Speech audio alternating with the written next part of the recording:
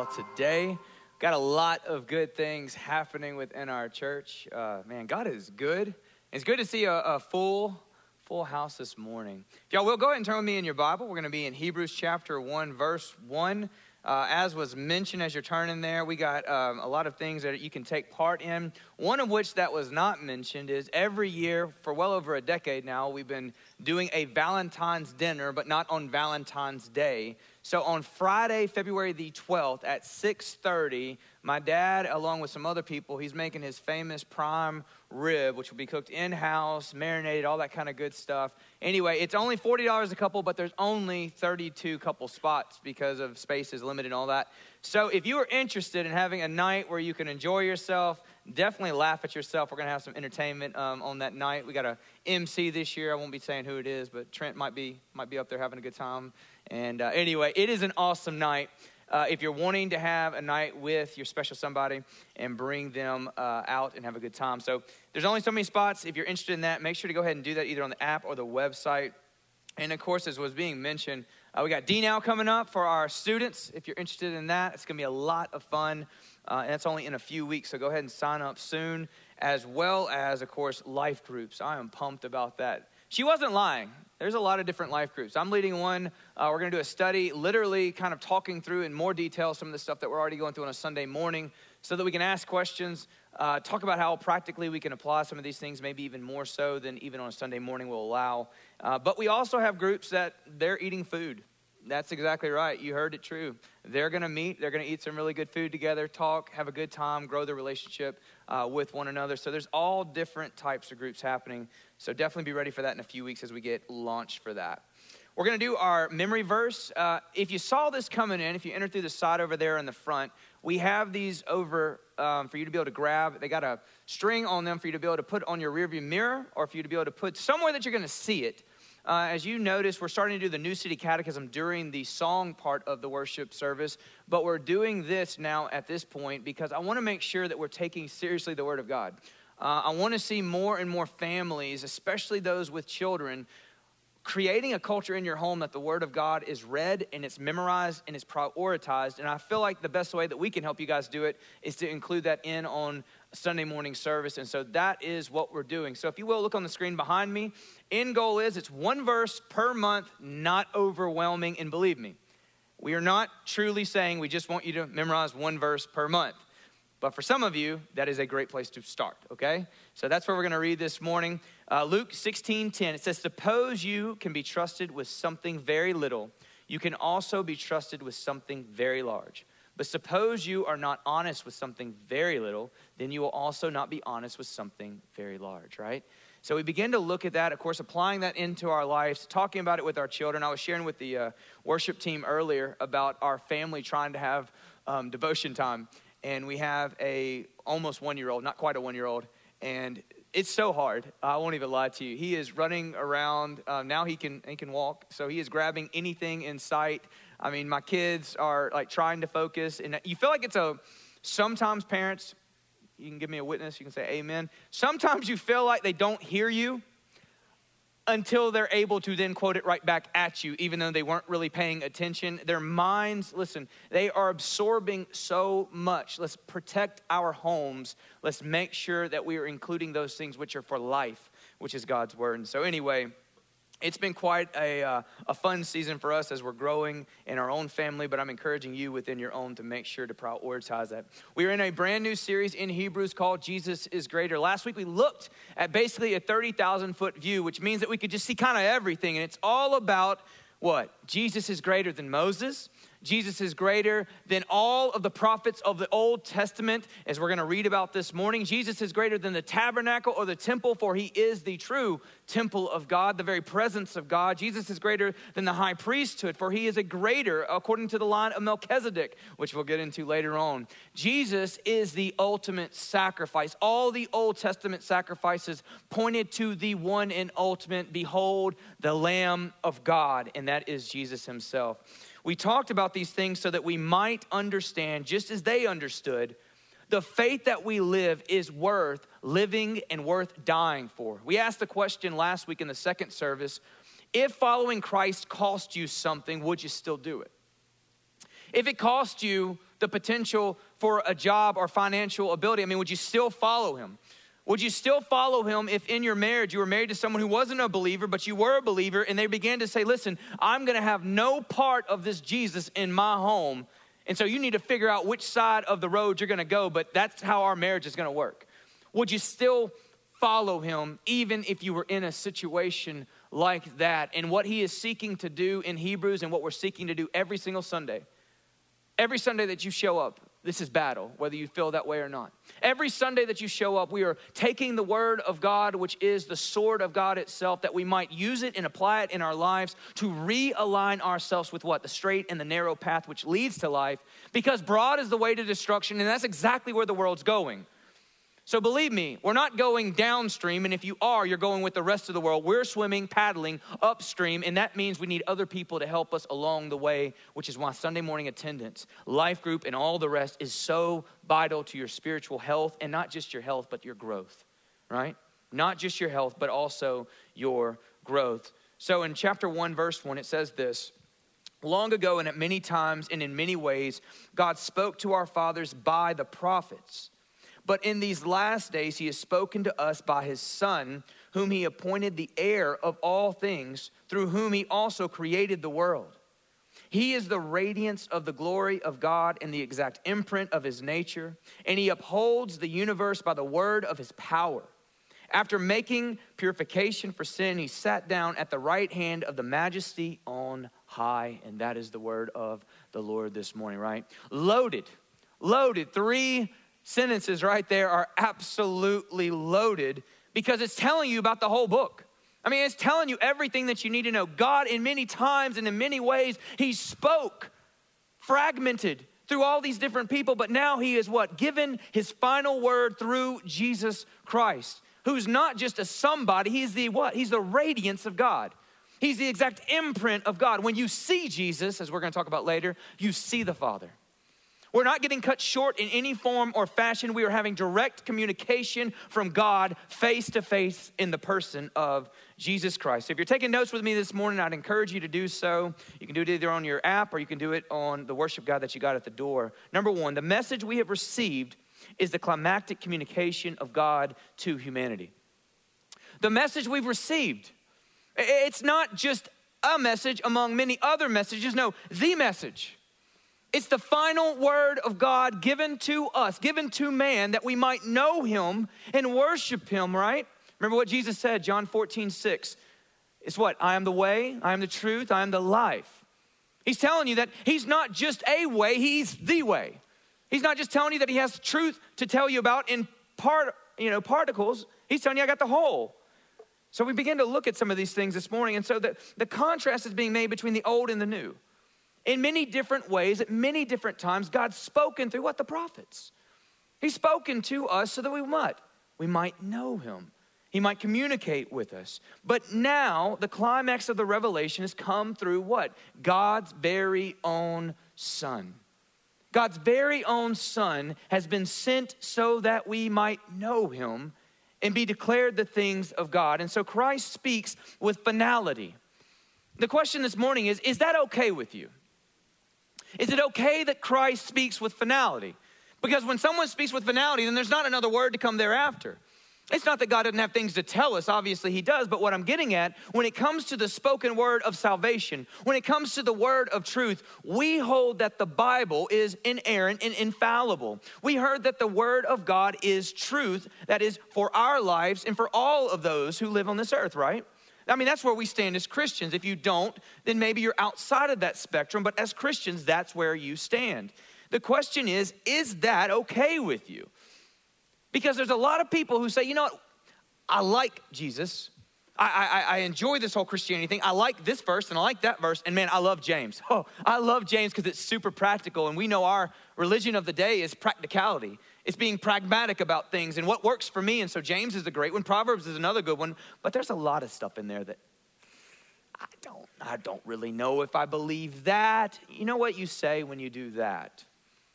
Especially claiming to be a follower of Jesus. What you're saying is, well, I know more than they know. I know more than God knows. And therefore, I'm able to make judgment upon his word to say, you know what? That's not true. That's something that I'm not willing to uphold. And what we begin to do is make ourselves the judge over God's own word. Because what does it say? 2 Timothy 3:16. Every word of God is what? It's breathed. God has given us his word spoken through the prophets and now given to us through his very own son, Jesus Christ, with finality. Here's the problem with every cult. Every cult out there takes elements of truth, but here's the deal. Every single one of them says something about Jesus and they always add a plus signal to it. Jesus plus something else. People tell me all the time, hey, you know that church across from the school? You'll know that church? And I'm like, no, you mean the cult. The cult across from the school that has a building. They call themselves the Church of the Latter-day Saints, which they're Mormons. They do not believe what we believe. They use our same language, but they don't believe what we believe. They have different definitions for that same language. They believe Jesus plus some. They believe a greater revelation has come to Joseph Smith after Jesus, right? So here's where we got to find ourselves, and this is what happens with every cult. They look beyond Jesus and never to Jesus. That's the problem with every cult. They look beyond Jesus. They don't look to Jesus, and that's the thing that many of us need to ask ourselves this morning. Is God's word definitive and final in our lives? Is it his kingdom come? Is it his will be done? Or is it we who's going to decide, you know what, I'll do some of those things, but no, not going to do all those things. Because what you're really saying is it's not his kingdom. Yes, I will show up on Sundays. Yes, I will play the church thing. And yes, I will try to be a good Christian. But no. It's my kingdom, honestly, at the end of the day, because how do you know it's your kingdom? You know it's your kingdom when you know the word of God and yet you still choose to do the very opposite of it in knowing it. Say it one more time. The way that you know it's about your kingdom is when you know the word of God and then you choose in opposition to the word of God. Your choice is therefore declaring yourself king over what your life and not Jesus, not Lord. Remember this, you are bought with the price by the blood of Jesus Christ. You are not your own. Therefore, live for him. When Jesus said on the cross, it is finished, it means all the work of salvation has been completed. You don't earn it. And if you're trying to earn it, then you are going in the wrong direction. The wages of sin we know is what? Is death. And you did earn it. You did your part. I did my part. I'm a great sinner, sad to say. But the fact is, I know a Savior. His name is Jesus. Amen? And that's what we talk about. And that's what we think about this morning. So do you ever find yourself asking God to speak to you? Do you? I mean, I hope everybody in here in one sense or another is like, yes. I mean, there's so many times when I got decisions that I need to make that I don't know exactly, because both decisions I believe to be good. I just need to know what would be most honoring to you? What would glorify you the most in my life, right? When I'm thinking clearly. There's a lot of times I'm not thinking clearly, but I'm saying when I am, I'm just like, Lord, what would be glorifying to you? What would honor you in this decision? Because in the Bible, you're not going to find the exact name of the person you're supposed to marry. You're not going to find it. You're like, if you're flipping through the Bible, yep, I need to figure out, yep, I need her. Nope. You're not going to find her name. You're not going to find his name. Here's what you will find in the Bible. What is a man of God? What is he like? What are the things that he does? How does he pursue God? What's a woman of God? What is she like? What does she pursue? That's what you're going to find. You're not going to find in the Bible specific recipes as to how to go to this job or to get that job. No, you're going to find out, how do you live? How do you live in light of the revelation of Jesus Christ to live a life worthy of the calling of God? That's what you'll find. You won't find names. You won't find individual this or that. And so there are times when we say, God, I just need you to tell me. Is it this or is it that? They're both good. Now, sometimes though, we're just asking God and saying, God, I just want you to speak to me. And what we mean is we just like, I don't ever hear you, God. I need you to speak to me. You see this verse 1 and 2 right here? This is God's patient and gentle rebuke right back at you. Verse 1 and 2 is God's patient and gentle rebuke right back at you. He says, long ago, at many times, in many ways, God spoke through the prophets, but now in the last days, he has spoken through his son, right? So what we're getting at is God speaks through his word. It is final. It is definitive. Jesus in his ministry, left and right, is quoting scripture, giving what? Authority to the fact that it is God's word, and then he speaks to us. He's given us and saying, listen, you're saying you need to hear a word from God. Open the Bible, my brothers and sisters in Christ. Amen? You want to hear from God, then open it. You want to hear from God, then pray, but let your prayers be guided through his word. Let them be guided through his word. Why does someone speak? Why has God spoken in so many different ways? Why? Because he wants to communicate with you. That's the only reason somebody talks to you in the first place. If somebody doesn't like you, what do? They don't talk to you. Some of you are like, yeah, you're talking about my marriage, right? You know what I'm saying? Like, if someone doesn't like you, they don't talk to you. If they don't want to engage with you. But when God, he speaks to us in many different forms and fashions. How so? Take Abraham, for instance. God spoke to him and told him to leave where he lives and to go to a land that he does not know so that he might, what? Bless him, right? We got Moses. God speaks and he says, unlike anyone else, I speak to Moses face to face. We read in Hebrews that Moses is faithful in the house of God, and God gives him what? The 10 Commandments, and gives him the entirety of what? The Torah, the first 5 books. And God speaks through Moses. God spoke through Daniel. But he spoke to Daniel in different ways. What was it? Visions and dreams. He even sent an angel to him to be able to, and so God speaks. God spoke to Job. Y'all remember that? I mean, Job had a rough life. If you say that you got a bad go at it, I mean, just make sure we read Job before we complain too much on social media. Man, when you look at Job's life, but then you read Job and you're just like, man, this guy has had it rough and he's over here just trying to defend himself from his friends. Don't be that friend. And then in chapter 38, it says that God says, Job, put your belt on, son. Come meet me outside. We got to talk. I'm paraphrasing Josh's version. What he says is, and he comes to Job, and what does he come to him as? He comes in the form of a whirlwind, which is another way of saying God comes and speaks to him in a form of a tornado. And God says, where were you when I created? Where were you and who do you think you are? And Job is taken through this whole list, and God ends up saying to him, basically, I don't have to give you answers because I'm God. And he ends in chapter 42, and what does he say? I heard about you with my ears, but now I have seen you.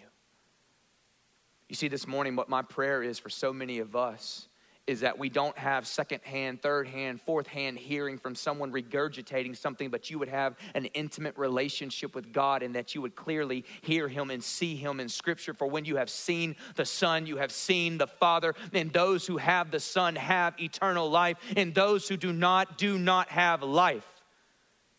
I want you to see him. I want you to know him. I don't want to just talk about, well, this is what we do on the side. No. This is who you are. Big difference in who you are and what you do, right? But it's who you are. I know Jesus. They said that in Acts. These are common men, but they took notice that they had been with Jesus. May it be said the same of us. Think of the powerful ways that God has spoken. He spoke not only to people, but he also spoke through the flood. He spoke of what? Judgment on sin and the fact that God would not tolerate it, but yet he sends a rainbow to promise that he won't do it in the same way again. He speaks of judgment in what? The 10 plagues in Egypt, saying that these are no gods. And we start the what? The first commandment, you shall have no other gods before me. Why put that even in there? Why not just put, I am the only God? Because what? They're being brought from Egypt where there's a plurality of gods, and God is taking them from where they are, and you too, and saying this, where you're at, I'm bringing you to a full revelation of who I am. And that's why we have what? Fragmented revelation throughout the Old Testament so that it might come to the climax of all revelation in Jesus Christ. That is what that word there means when it says in many times, in many ways. That word there in the Greek literally means it's fragmented. It's true, but it's pieces, right? I don't know about you, but I don't like putting pieces together. I am horrible at putting stuff together. I know I'm not a real man because of that, but I hate doing that stuff. If it has multiple pieces, like give me glue, give me Gorilla Tape, do something, I don't like doing that. My mom's mom, Granny, I mean, she relishes in getting 1,000-piece puzzle. And I don't know if she relishes in it or not, but we do give it to her. And it just blows my mind. If you gave that to me and put me in a room, don't give me a butter knife or I might use it on myself. You know what I'm saying? Like, I might hurt myself. Like, it's torture. Old Testament, it's hard. Give me an amen this morning for some of us. It's hard to understand the ups and the downs and the flows and the sacrifice. I mean, Leviticus, it's hard. If you're not laughing, it's because you hadn't read it. I got some of you. It's hard. But then all of a sudden, God says, I'm coming in person. And the real thing that gets in your way is not being able to understand the message, it's pride. It's not being able to understand the message, it's very clear. Jesus doesn't let you get away with, oh, he's a good guy. The stuff he says and the things he claims, if he's not God, then he's insane. You see, God declared himself time and time again. Why did God speak in so many different ways? I'll throw a gander. It's because we're hard of hearing. We're hard-hearted in many cases. And so God, in all these different forms and different fashions, C.S. Lewis said it this way. He said that God uses pain as a megaphone to a deaf world. Some of us wonder why we're going through such a difficult time. Do you ever wonder that God himself loves you so much that he won't allow you to be comfortable in your life when you're living in sin, and therefore there is pain? And therefore it brings us to the point where we're praying to God and seeking God and saying, Lord God, I need you. And he'll say, my grace is sufficient to his people, for he provides us a way. You see, there are many different messages given throughout the Old Testament, but now we have the definitive message of God. And what makes Jesus qualified, by the way? What makes Jesus qualified unlike anyone else? I mean, because you can't just show up to church and just simply say on a regular basis, well, he's just better than everybody else. I agree with that statement, but why? What do you base that on? Where do you come off saying that Jesus is more qualified than anyone else? Do you remember some of the stuff he said in the gospel? He says, I forgive sin. And it says that the Pharisees heard what he said and were ready to what? Kill him because he said it. Why? Anyone who forgives sin is what? God. He's over here claiming to be God because he says, I forgive sin. He says, what's easier, to forgive sin or to tell someone to get up and walk? And he does that too. Heals the blind, raises the dead. He goes on to do this. He says, I am. Before Abraham was, I am. And they pick up stones. Why? Because he's claiming to be Yahweh of the old covenant. He's claiming to be God, and therefore they knew exactly what he was saying. He receives worship and doesn't tell them to stop. If you read Revelation lately, you'll see multiple times John is overwhelmed by the visions he's given, and the angel that's kind of giving him a tour guide, he falls down at his feet, and the angel says, what are you doing? Stop it. I'm just like you. I serve the Most High God, worship God. But when people worship Jesus, he never stopped them once. Now, I want to tell you this, wherever you're sitting this morning, if you're not a Christian this morning, you got to start figuring out, don't just show up because you want self-help Christianity. Show up because you either believe that he truly is the Son of God, Savior of the world, or you got at least some real questions. And I'd love to talk with you. I'd love to talk with you. His claims are shocking when you take it at face value for what it is. In the Old Testament, they said, thus saith the Lord, and Jesus said, this is it. Big difference. Jesus says on numerous occasions, it is written, but I say unto you. How can he say that it's written in the Bible, but I say unto you, unless he has the authority to do so?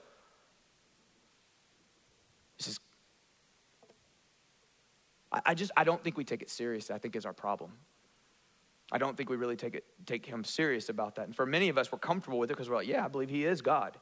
But there's still some of you out there who have the questions, but you don't take serious the text. And I think you should really do justice to yourself about your faith and what we're claiming. N.T. Wright said it this way. How can you live with the terrifying thought that the hurricane has become human? I mean, this is inside your worship guide, so y'all need to read this later. There's no way we're going to get it all. That the fire has become flesh. That life itself became life and walked in our midst. Christianity either means that or it means nothing. It is either the most devastating disclosure of the deepest reality of the world, or it is a sham, a nonsense, a bit of deceitful play acting.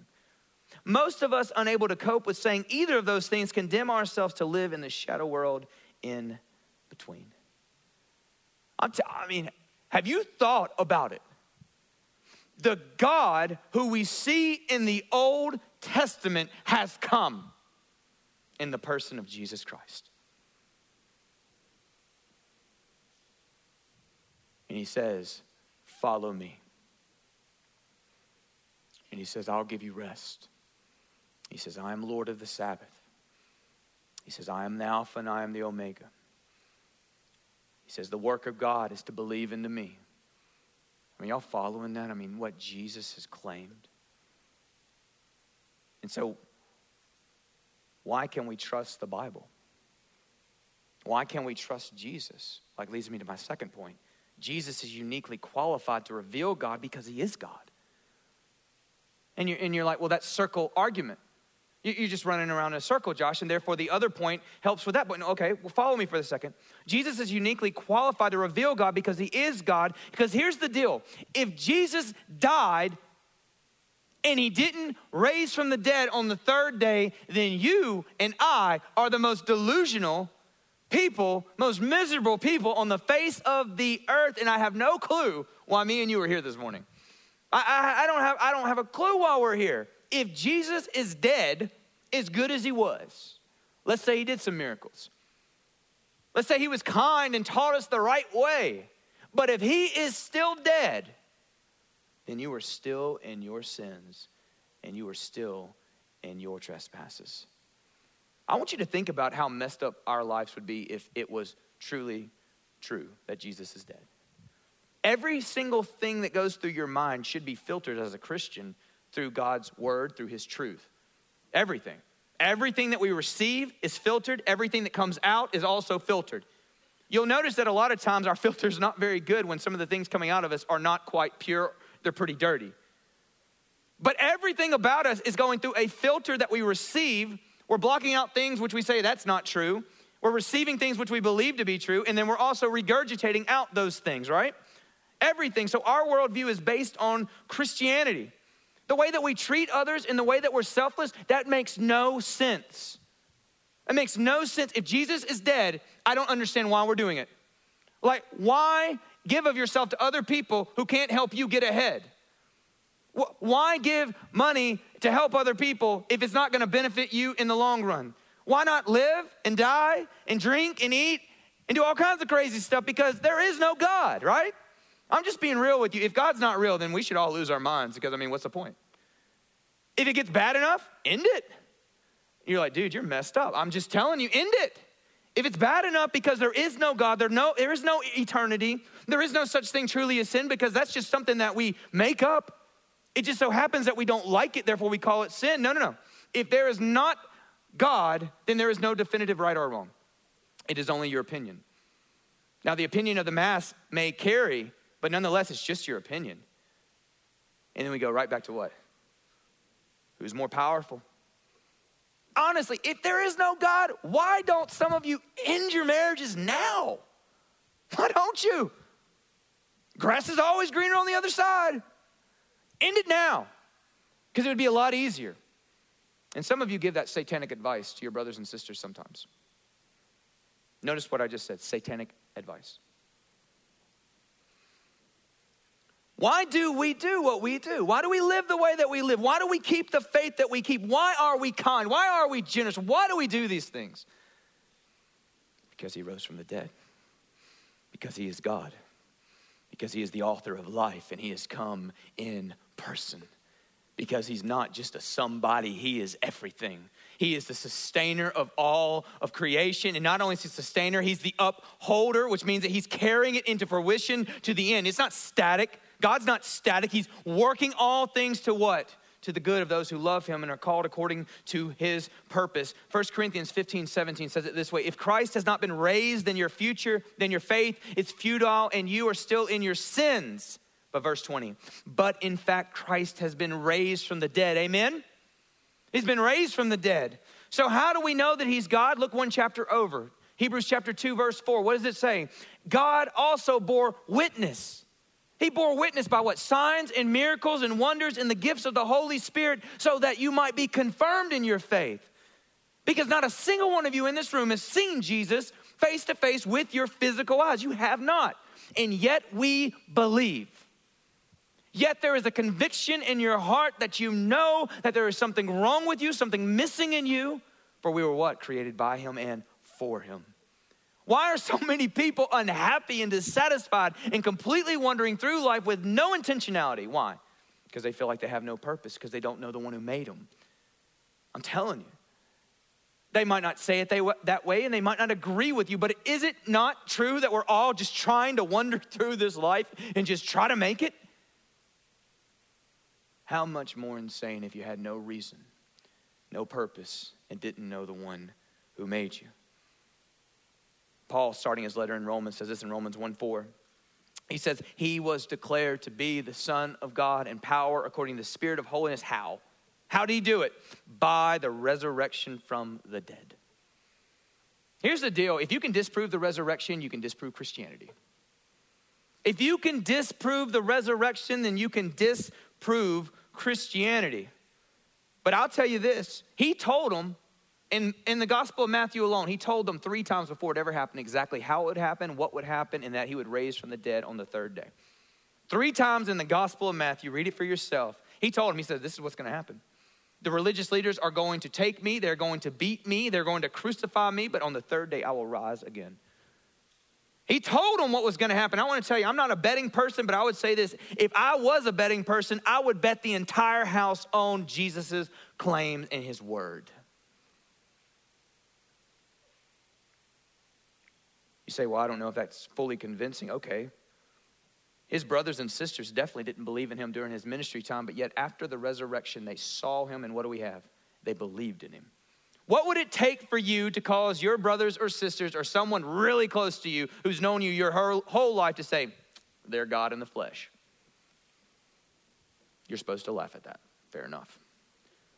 You guys are messed up, man. There's no way in the world anybody's going to say that about you or about me. Anybody who knows me decently knows some screws are loose. Amen. I don't know if that was an agreement with the statement or about yourself, but whatever. The deal is, these people, when he died, they were scared to death. They went up into an upper room and they locked the door because they were worried. It says that the first people that Jesus even showed himself to were women. And they came and told him and said, he's alive, he's risen. And they're like, I don't know, I don't believe that. He rebukes them when he comes in Luke and says, you are slow and dull to believe. Even after all of his disciples had seen him, Thomas still hadn't seen him. And he says, unless I put my hand or my finger into his hand, and unless I put my hand into his side, I will never believe a single one of you. It says Jesus appeared to him. And for an Orthodox Jew to say anything like this about a person would be absolute blasphemy unless it was not true. My Lord and my God. That's what he said about Jesus. 500 witnesses at one time saw the risen Lord after he had been resurrected. Lives were changed. Those who were fearful became fearless, and they changed the world. Yeah, so much of Christianity today is only a shell. It's not really Christianity. Those who are truly faithful to God, they live for God no matter what the world does. There's a lot of people with name tags. Don't be confused by that. Read the word so that you might see what is true and what is not true. Those who are truly faithful to Christ will live for Christ. And this leads me to the third and close. To know the Son is to know the Father, for he is the exact imprint of his nature. I mean, this is part of the definitive reason why we know he has the what? He has the word. He is the word. What he declares is definitive. It's the truth. It's the finished word. There's nothing to be added to it. Verse 3 right here. He is the radiance of the glory of God, which means he pours forth. He outshines. Just like the rays of the sun. You can't separate the rays of the sun from the sun, can you? As long as there's a sun, there's rays. As long as there's rays, there's the sun, right? Now, that's a natural illustration, and it falls apart, but nonetheless, it's true. To see the Father is to see the Son, for they are what? They're one. Because he's the exact imprint, the exact nature. He's just like him. Paul says it this way, that the fullness of God was pleased to dwell in Christ bodily. The fullness of God. Jesus is the radiance of the glory of God. And one of the episodes in the what? In the Gospels is the Mount of Transfiguration. Matthew 17, Mark 9, and Luke, I think 10. Might be 9, maybe Luke 9. But anyway, what he does, he takes up his inner squad. He has 12, but then he only takes up 3. Peter, John, and James. And he begins to pray. And as he's praying, he begins to be transfigured before them. And it says they're tired, so they fall asleep. How many of y'all fall asleep when y'all pray? Don't raise your hand. I mean, in some of the most crucial times in his ministry, they're asleep. The most crucial time in his ministry in the Garden of Gethsemane, they're asleep. He's like, couldn't you stay up for 30 minutes for just a second? I guess what I'm getting at is try to do better, but you're in good company. He's praying, and God gives a glimpse through his son, and he begins to be transfigured, and he shines as bright as the sun. Each version's a little different as to how they explain it. Mark says that his clothes were brighter than the brightest brightener that could possibly be made. Bleach plus some, I guess, if you would say it today.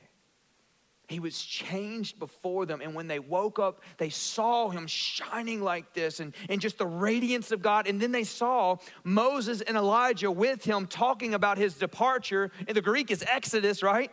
I mean, come on, every word's important. Talking to him, and then Peter, who always opens his mouth, even if he doesn't have anything good to say, he says, should we build tents? One for you to honor you, and one for Moses, and one for Elijah. And as soon as he says it, says the glory cloud of God, shining bright, covered them. And he said, this is my beloved son, my chosen one. Listen to him. Okay, everything's important, right? Listen to him. Who's Moses? Who's Elijah? Moses received the law. Elijah represents the prophets. What is this? In many times and in many ways, God has spoken to his people, but now in these last days, he has spoken through his son. Why did God the Father overshadow Elijah and Moses? It's because Jesus is the way, he's the truth, he's the life, he's everything that you need unto salvation. As great as they are and as great as they were, they do not even compare to grandeur and the glory of Jesus Christ, for he is God in the flesh. I should change the way that you see things. Should change the way that we live our lives. He's the glory of the only Son, John says in John 1:14. He's the exact imprint, he goes on to say in Hebrews chapter 3. Philip was having a discussion with him in John 14. And Jesus basically was saying, like, how long do I have to be with you guys until you know who I am? Look on the screen with me, John 14:8. And Philip said to him, Lord, show us the Father, and it's going to be enough for us. You told us a bunch of parables. You told us a bunch of amazing stuff. We've seen miracles. We've seen the dead raised. We've seen all of these things. Just show us the Father. We just want to see him. And Jesus said to him, have I been with you so long, and you still do not know me? What is he saying? He's saying, you can know me as a miracle worker. You can know me as a great teacher. You can know me as a good man. He says, but if you don't know me as God, then you don't know me at all. Have I been with you so long? Whoever has seen me has seen the Father. How can you say, show us the Father? Y'all see this? How can you say it? You've seen me, you've seen the Father. He goes on to say this in verse 10 and 11. Do you not believe that I am in the Father and the Father is in me? The words that I say to you, I do not speak on my own authority, but the Father who dwells in me does his work. Believe me when I say that I am in the Father and the Father is in me, or else believe on account of the works themselves. He's saying that he's so close. What did we say earlier? Our catechism. Same in substance, glory, and power. Unique, but same in substance and glory and power. That is the Christian doctrine. That is what we believe. And you're like, how do you explain it? I can't explain it all. Not even close. You got to get to a point. Because Christianity, for so many people, ignorantly say, well, we just believe in faith, but we don't have any evidence.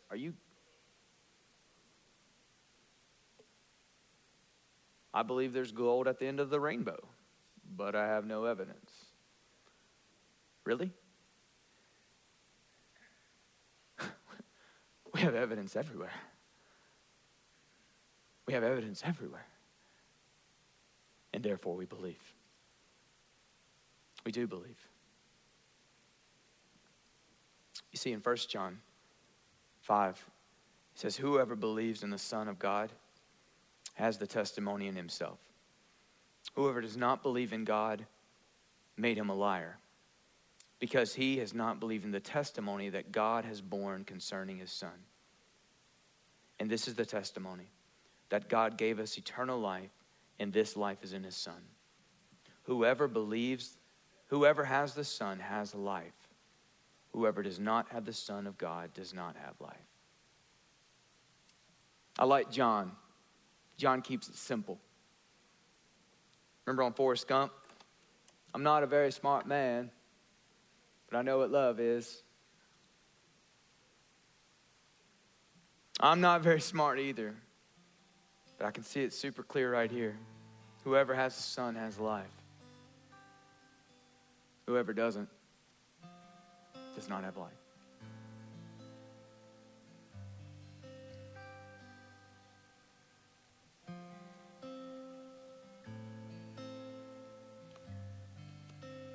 What else needs to be said?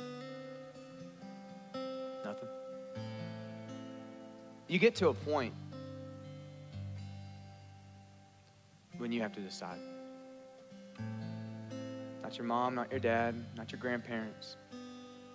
You decide who you're going to be and what you're going to believe.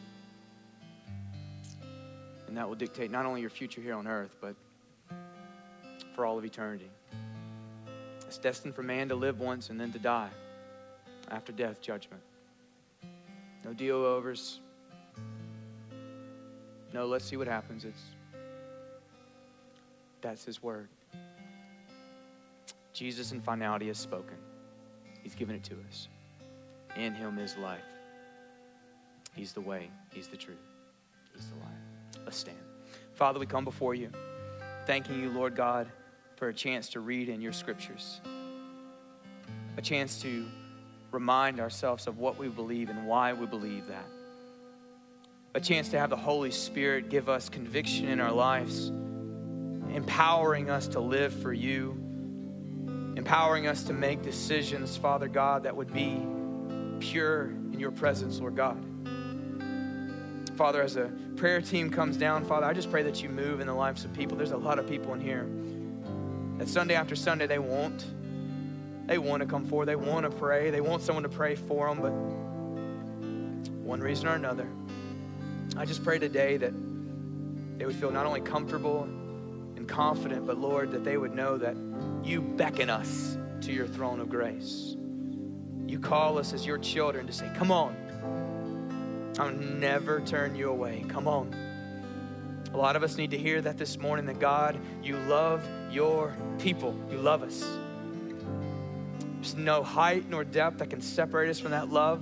There's no injury. There's no sickness. There's nothing physical. Lord God, no matter what we go through, Lord, that doesn't change your love for us. Lord, I pray that we could have ears to hear and hearts that could receive, Lord God, that the hardness within ourselves, Father, we repented of. We live for you, God. You are a gracious and mighty Savior, worthy of all praise. May that be the reflection of what we now sing to you. In Jesus we pray.